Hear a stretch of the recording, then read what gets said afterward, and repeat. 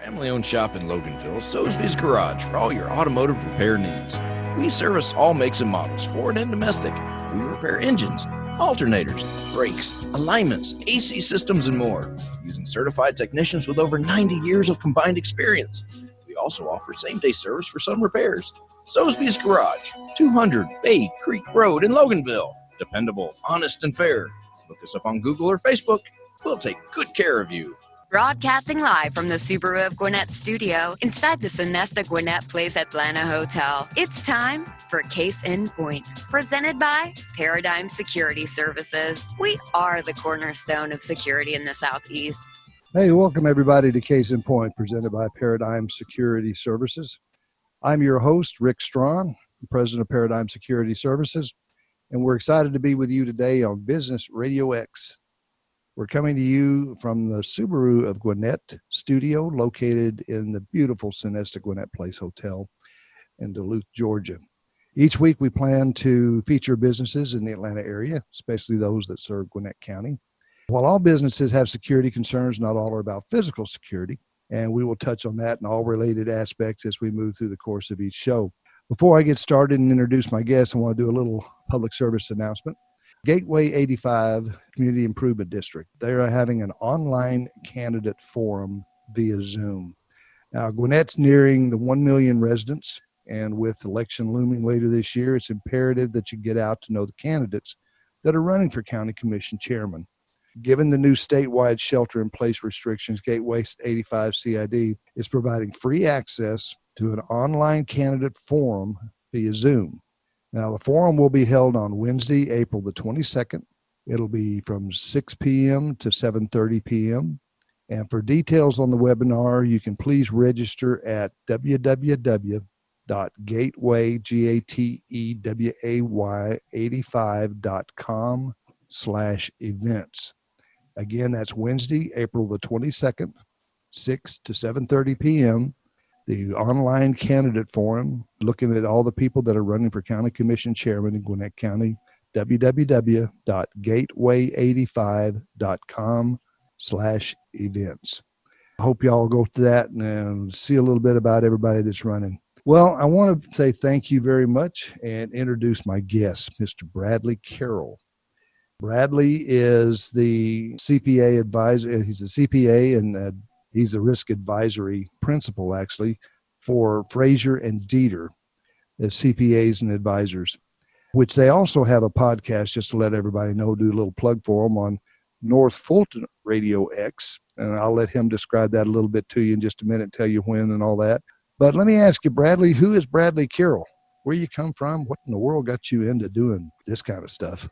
First, let me say thanks for having me, Rick, and hope that everybody listening is sheltering in place and heeding some warnings and being cautious out there. This is, coming from a risk advisor, looking at the risks that are out there and advising you to take some precautions. Bradley Carroll, Rick, I grew up in West Monroe, Louisiana, and most people who have heard of West Monroe is because of the Duck Dynasty clan. They had their own show and highlighted West Monroe quite frequently, so that's where I'm from. And yes, I did go to high school with those guys. So that's where I'm from. I graduated from the University of Louisiana Monroe there with a degree in accounting, and started as a internal auditor with a small bank. Central Bank was about $1 billion in assets. From there, I moved to Atlanta and went to work for Carter's Children's Wear. And so I was an internal auditor in manufacturing for a few years, and then went back into banking with Wachovia Bank. Was a little bit on the opposite end of the spectrum from Central Bank, where I had started. Wachovia, I think, was a $72 billion bank, so much larger. At that time, I had passed the CPA exam and decided I needed to give up banker hours for CPA hours. And it took me 14 years to realize that was a mistake. So I did spend 14 years in public accounting. I had owned my own firm, took on 2 partners, and sold the business to those 2 partners when an opportunity came up at State Bank in Atlanta. State Bank was a $5 billion bank that was 2 years old, and at the time it was about $3.5 billion when I joined. So I was brought in to start the internal audit department, and that was the dream job for my career at that time. Was to build that department, set the methodology, hire staff, and did that for going on 7 years until the bank was purchased. As the chief audit executive there, I had some co-sourcing opportunities to bring in some subject matter experts and just backfill some staffing for our audit plan. And I largely used Frazier and Deeter. So I knew their risk advisory team very well. And when the bank was acquired, Frazier Deeter asked if I'd like to join them. And so I looked at the opportunities that were presented to me, and I said to myself, who do I want to work with? Where can I see myself retiring at this point in my career? And the answers kept coming back to Frazier and Deeter. I like the people. The company is very people centric. I was a client and liked them from the client standpoint. So for the past year and a quarter now, I have been a principal in the risk advisory services, which we call Process Risk and Governance, or for short PRG.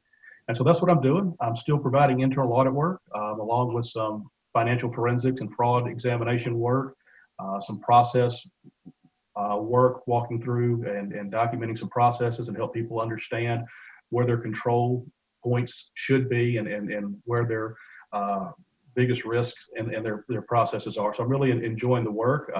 My primary focus is still on financial institutions and providing internal audit services to banks around the country. So analyzing stuff is really right in your wheelhouse. That seems to be, yes. And speaking of analyzing, we're really pushing a data analytics approach to our methodologies. We had done that at State Bank, and we're doing it at Frazier and Deeter as well. And I'm currently, even at this point in my career, I'm currently working on my Master's of Business Administration in Data Analytics. Wow. Well, let me ask you this. What services does Frazier and Deeter offer to clients? Well, when you think of a CPA firm, most people think of taxes, and absolutely Frazier and Deeter provides tax services, and we provide financial statement audit services. So those are the two bread and butters for most CPA firms. But the area I work in is like I said, Process Risk and Governance. It's led by our head of department, Sabrina Seraphin, and we do all things risk advisory. So if a question comes in and it doesn't fit into audit or tax, a lot of times it goes to Sabrina and can PRG do this? So a lot of what we do are SOC reporting, which is SOC, Service and Organization Controls. So that is if a company is providing services to another company, and the second company wants to understand the internal control framework of the provider company, the provider company can provide them with a SOC report, an SOC report that lists the test and results of their internal control functions. So that's one thing we do a lot of. We do a lot of internal audits. So whether that is full scope internal audits, starting with outsourcing and developing an audit plan for the company, or if it's coming in and a bank wants me to come in and do a Bank Secrecy Act audit for them, very specific scope. We do a lot of SOX, SOX reporting. We have several large clients that is really it's internal controls on financial reporting, which all public companies have to do. We call it SOX, short for the Sarbanes-Oxley Act, which implemented that requirement. And then, like I said, we do some fraud investigations. We do a lot of process enhancements and evaluations. So it's a lot of risk advisory and general business consulting that keep us really engaged and busy. Well, we're going to talk a minute about the payroll protection program that's coming on and it's come online. We're doing, but you mentioned something about internal audits. Mm-hmm. What is it that distinguishes your internal audit program from everybody else? Because there's a lot of people out there doing internal audits. Yeah, well, especially in the banking area, I would say that Frazier Deeter is uniquely positioned in the fact that they've got a former chief audit executive leading the financial services internal audit practice. You're not going to see that. You're going to see a lot of people who have worked in financial services on the financial audit side. So they know banking, but they don't know internal audit. We use a standards-based audit approach, which the Institute of Internal Auditors has the international standards for the professional practice of internal auditing. I speak on these standards at national and international conferences on behalf of the IIA. So to have someone who knows not only banking, but who is a recognized expert in standards-based internal auditing and who's a former chief audit executive at a financial institution, leading a team of experienced financial institution auditors. So it's not people who worked in the industry before, it's people who've worked in the industry in internal audit. I'd say that's a pretty good difference. You get actually somebody that is a higher level than just the normal people that do audits. That are many times the structuring of it all the way through. Absolutely. Well, listen, we mentioned something about the payroll protection plan. Tell people what the EIDL is and how the payroll protection program is different. Okay, so the EIDL is the Economic Injury Disaster Loan Program. That's the first program that came out, and that is where you apply directly for funding from the U.S. Treasury. So there's two people involved. There's a borrower and there's the U.S. Treasury. So that is a specifically funded program, and the key feature that most people know about that program is that once you apply, you can then apply for emergency relief in the tune of a $10,000 payment. Now, they've said that payment will be dispersed within 3 days. And as clients are finding out, that means 3 days from when the Treasury opens the file, not 3 days from when you apply. It's 3 days from the day you get it. That was 3 days ago. Yeah, exactly. Exactly. So people who've applied last week still have not gotten their $10,000. So what's interesting about that is that $10,000 is to be there to immediately stimulate while they're looking at approving your loan. So there's grace on that $10,000 though, that even if you do not get an EIDL, you still get to keep the $10,000. It really becomes a grant. So that the EIDL is between the borrower and the Treasury. The Paycheck Protection Program is through an SBA lender. So it is a traditional format for an SBA loan. You go to an SBA lender, which most financial institutions are going to have SBA lenders. There are some what I'll call non-bank SBA lenders. So you've got a variety of different SBA lenders. And the SBA lender will take your application. The SBA lender will approve the loan because the SBA lender is funding the loan. It's not being funded by Treasury. Now, while it's 100% guaranteed by the Treasury, the bank still has to fund the loan after they approve the loan, and then they submit it to Treasury and get a confirmation number that you are part of the $349 billion pool that is eligible for forgiveness. And let me tell you about forgiveness. So while the EIDL has a wider range of expenditures that the proceeds of the loan can be used on, the PPP is very narrowly focused on how you can use those proceeds. And you have to use them over an 8-week period after you get the loan. If you use them in accordance with the provisions specified in the program, you can have that loan forgiven.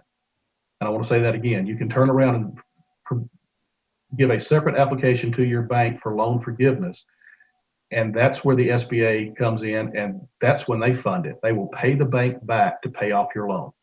Now, you said something about 8 weeks. Yes. So the PPP is designed to cover expenses for payroll and certain other things for an 8-week period after you get the loan. And that was also with the is that the part where the number of employees still has to remain the same? That is correct. So there is several tests that we have to go through as we're looking at how you spent that money, which includes making sure you haven't cut employees, or if you have cut employees, you've rehired them. And it also deals with salary reductions, so that you can't have significant salary reductions and get the full amount of forgiveness. Now, what happens if you don't get the full amount forgiven? The downside is that you have a 1% loan for 2 years, and you get a 6-month deferral of having to pay any part of it. So if you don't get your loan forgiven, you still have a very low interest rate loan for the next 2 years. That's pretty good. What was the 6-month? The 6 month is once you get the loan, mm-hmm. you the payments are deferred for 6 months. Oh, okay. And if you paid it off, prepaid it within that 6 months, will you still pay 1% on that 6 months?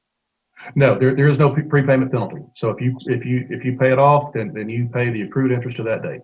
That would be great. So there wouldn't have been any interest in that first 6 months.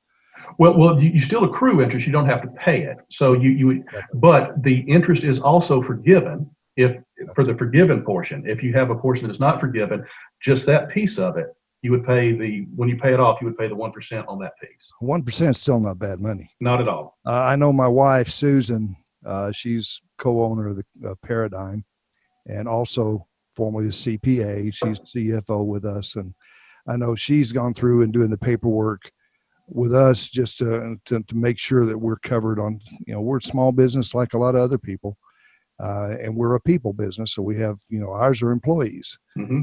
And with our businesses, we have things like hotels and so forth that are really, really hurting.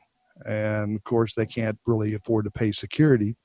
Though we have been so fortunate as to be able to shift people around, so we haven't had to lay off anybody. We haven't had to fire anybody. We haven't had to really, if they want hours, they got hours because we got stuff coming on. But I know for a lot of companies, that's just not possible. That's correct. A lot of these restaurants and stuff like that, and they're really, really, really hurting. Yeah, Rick, you're in a very fortunate position. If you take a step back and look at what the legislation was just originally designed for, to get out the details of it, it was designed to keep people employed. Exactly. So that's why you look at the 8-week period is that the government is giving these loans, which could be grants, to keep people employed, fully employed, for the next 8 weeks. And hopefully by then we're past this pandemic and we can start returning to life as we know it. And, as far as looking at the 4 to 8 weeks, they're talking about another package, the possibility. So, the likelihood that that's going to extend if we do, which I hope it's not there, because our economy needs to get back to work. I mean, that's the bottom line of it. We need to get back to work. We can't do this forever. So that being said, if that is there and they do something else, I'm sure that it will extend to those people past that 4 to 8 weeks. Yeah, they're talking. The Treasury is asking Congress for another $250 billion package for the PPP. So, because this program is supposed to go, it started April 3rd and it's supposed to go to June 30th. Well, as of I think it was yesterday, the Small Business Administration said that there had been 265,000 applications that banks had submitted and reserved part of the funding for, to a tune of $71 billion. Wow. So that started on Friday. So you had Friday applications, Monday applications, and Tuesday applications. So that $71 billion is locked out of 349. So that is already 1/5 in the first 3 days of applications being accepted. 1/5 of the funds are gone. That's amazing. So this isn't going to last till June 30th. Is my point I'm making. So if they put in another $250 billion, it'll extend it, but I don't know that it would extend it out still to June 30th when the program officially closes. Yeah, I mean, there's a lot of businesses out here that are really hurting.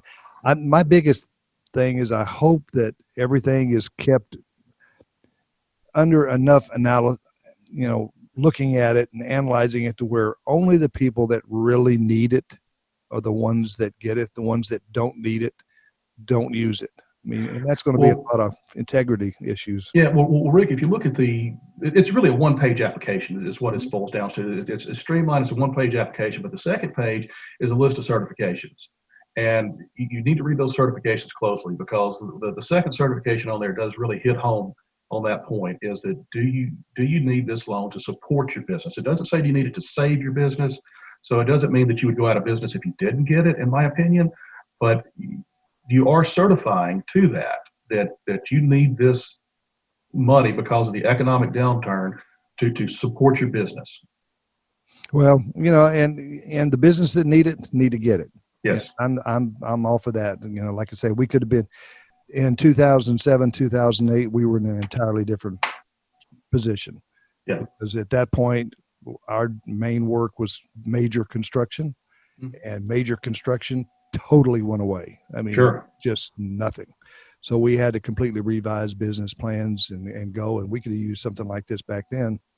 But again, we managed to survive that. We didn't really ever lay anybody off. We just started redoing and targeting something else. So God has blessed us on that. So we've been wonderful.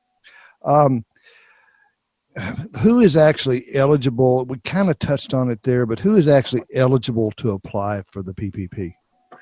Well, I'm going to use general terms because, as with any government program, there's always devil in the details. Yep.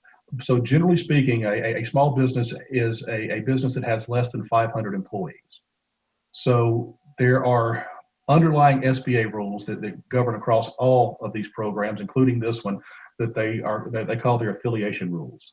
So if you have common ownership or common control, then you're an affiliated company, and you have to consider the employees there as well as the employees at the company you're applying for. So you have to read and understand, and again, that's another certification you have to make as a borrower, is that I understand the affiliation rules and my application is in compliance with those rules. So generally speaking, a small business is one under 500 employees. Now, if you're in what we call NACE Code 72, which is hospitality and restaurants, you can have more than 500 employees. So again, generally speaking, there's 500 employees unless you're in restaurant and hospitality, and then you can potentially have more than that 500. Well, that's kind of the situation that, for instance, this wonderful hotel that I'm in right now, the Sonesta, they're one of the ones that are hurting. I mean, their business, it's just nobody. They definitely have rooms to let. Put it that way. Well, with shelter-in-place orders, it's very hard to have a travel and hospitality business. Oh, absolutely, and it's something that I hope will be over with for them real quick. How have banks responded to the rush of applicants? How have they really handled it, and how they're responding to it? Well, Rick, that's all over the spectrum. Some larger banks actually refused to take applications on Friday because there were so many questions still outstanding about how do you calculate the payroll, because the average monthly payroll is the basis for determining your loan amount. But there were a lot of questions about how to calculate that. So many banks didn't start taking applications till Monday until they could get better clarification on that. Some banks were building an interface so that they didn't have to take paper applications. They could have borrowers input into their own system, which would generate the paper application that the SBA required. Some banks are not participating. Some banks are saying we'll make loans to our existing customers only.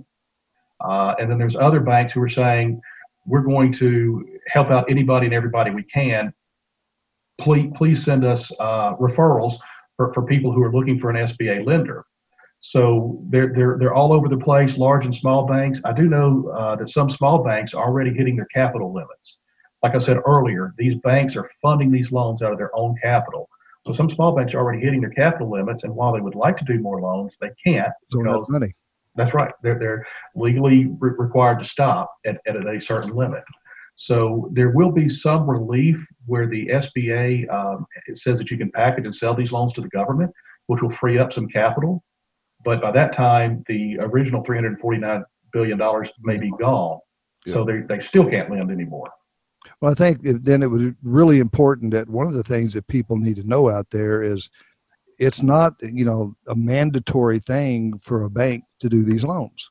Absolutely. They have to understand that. So don't get mad and angry if you go to your particular bank and that bank is not doing it, that they basically don't have the capital to be able to. It's just like with us. You don't have the people to staff your regular clients, so you have to turn down new clients sometimes. And it's just like with them. You can't. They've got to take care of their existing customers. So absolutely, don't be mad at them. Absolutely correct. Go to another bank. and like I said, I have talked to probably more than a dozen different SBA lenders over the past 10 days, and know some who are not taking applications and some who are welcoming applications. Well, we keep relations with several banks. Yeah.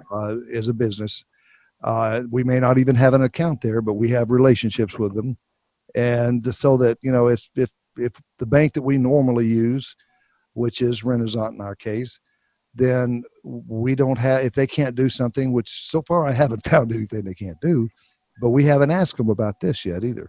So, well, John Daly is over there, and he is the director of SBA lending. He's a former state banker. We were there together, and John is one of the ones that I have talked to this past week. John's a great guy. Been in SBA lending for a long time. John's a good guy, and that everybody. They're one of our clients as well, and everybody over there has always been fantastic people to work with, and I love being a part of their team. But getting back to the other part, it's a matter of just understanding that people can, go somewhere else, talk to them. You don't necessarily have to move all of your stuff to another bank. Just go to them and talk to them about what you need, because they're all going to reap the quote unquote benefit in the end of getting stuff paid off or getting stuff. They'll get their money. So. Yeah. Well, and Rick, one of the things I would say is that if you do have to go to a new bank to get this PPP, many of them would ask that you open a deposit account with them. And I think that's a great idea, and have the proceeds from that loan go into that deposit account, and don't write any of the checks out of there except for the approved expenditure. So when it comes time to ask for forgiveness of the loan and you need to show how you spent the money, you've got 2 bank statements and the canceled checks there to show this is how I spent the money. So it's almost like a separate ledger, and instead of commingling it with your operating account, you can very clearly show that these are the proceeds and this is how I spent them. So you're not saying anything like do proper accounting, right? So do the proper accounting. Absolutely. Make it easy on yourself. Call y'all. You can let them know what they need to do. Absolutely. Oh, I tell you, that's funny. What role does Frazier & Deeter play in the actual payroll protection program? What is your role in this? Well, Rick, a lot of it is what we've been doing right here, just education. I've spoken to over 150 clients over the past 10 days, or partners who have spoken to their clients after running things past me. So a lot of it is just education, helping to calm some fears and get past some anxiety. But on the back end, on the forgiveness portion, the CFO, CEO is going to have to sign a certification that says they use the funds appropriately. Well, before they put their name on that, and the SBA and the OIG has said that they're going to be investigating fraud in this. So before you put your signature on that saying, I certify this is how we use the funds, deciding whether Frazier & Deeter has a team as a former bank auditors, as I said earlier, that we're standing up a program and to come in and look at how you spent those funds. And we're going to give you an opinion letter that says, in our opinion, you're eligible for this much of forgiveness based on how you've spent these funds. And so that's the role we're looking to play, is coming in and helping the businesses put the bank at ease. Absolutely. Put the bank at ease, saying these funds were spent appropriately. And they've got Frazier & Deeter's name on the letterhead and my signature on the letter. Stamp of approval. Absolutely. Well, and in any business, when you do that audit and so forth, getting that stamp of approval from the auditing company is very important if you ever get to have reviews and have to have questions that come up. That's the quick way through it, the easy way through it, and the painless way through it. Got that stamp, I can tell you. Absolutely. Well, let me ask you this. Where are Frazier & Deeter's offices located? Well, we've got an office in Midtown Atlanta, and then in Alpharetta, which is where I sit when I'm in the office. We also have offices in Tampa, Charlotte, Las Vegas, Nashville, London, New York, Philadelphia, and Minneapolis. So we have clients throughout the nation. We have clients in South America and in Europe. We send teams over to do audits there. So we're truly an international firm with an international client base. Fantastic. I guess pretty much your shelter in place is all over with just about everywhere you are then. Just about, yeah. Yeah, that's well, we can always put a prayer in for all the people that are suffering. Absolutely. And all the people that are going to suffer before it's over with. How would people get in touch with you or with Frazier & Deeter if they want to get in touch with y'all and start asking questions and deciding whether this is something that they need to do or how you can help them? Yeah. So the best way, we've got some information on our website, FrazierDeeter.com. That's FrazierDeeter.com. There's a link to a COVID-19 webpage once you go to our main page. And I'm putting updates out there 2 or 3 times a week based on what I'm hearing. There is a article out there that has a link to my email. So if you click on my name, it will bring up my email. If you're at the Frazier & Deeter webpage, you can click on people, look up Bradley Carroll, and it'll have my phone number and email there as well. Email's easy, Bradley.Carroll, that's 2 R's and 2 L's, at FrazierDeeter.com. And my phone number is 404-253-7566. Well, fantastic. Well, I appreciate so much you coming on. Absolutely. It's been a good educational and experience for me, as well as I'm sure for anybody listening to it. And it's something that we all need to know because this has still got time to play out. I mean, we're not to the end of where we're going on. Nope. Well, again, I want to thank you very much. I want to say a little quick plug for my sponsor, Soulsby's Garage, out at 200 Bay Creek Road in Loganville, Georgia, a 678-825-2127. Give him a call. He is dependable, honest, and fair, and he even keeps a clean lobby and everything. They are, I will say, on a little bit of if they're taking a 14-day isolation. So this is the first week into their 14 days, so they'll be a week before they're back open. I've already needed them about 3 times, and that we're on the phone with them. But anyway, go see John. Give him a call. So thank you for joining us on Case in Point, presented by Paradigm Security Services. Remember, you can join us live on Wednesdays at 11:30 in the morning. Or you can listen to us on our radio show anytime you want by going to businessradiox.com, clicking on the Gwinnett Studio, and, of course, click on Case in Point. This is one you want to make sure your friends listen to, and anybody that's in business, have them give this one a shout and listen at. Join us next week at 11:30 when we will talk with business leaders about their businesses and related security issues in today's world. And thanks again to my guest, Bradley Carroll with Frazier and Dieter, and I appreciate it very much. For my producer, Mike, and Miss Amanda, I am Rick Strawn, and remember, at Paradigm Security Services, we cover more than just your assets.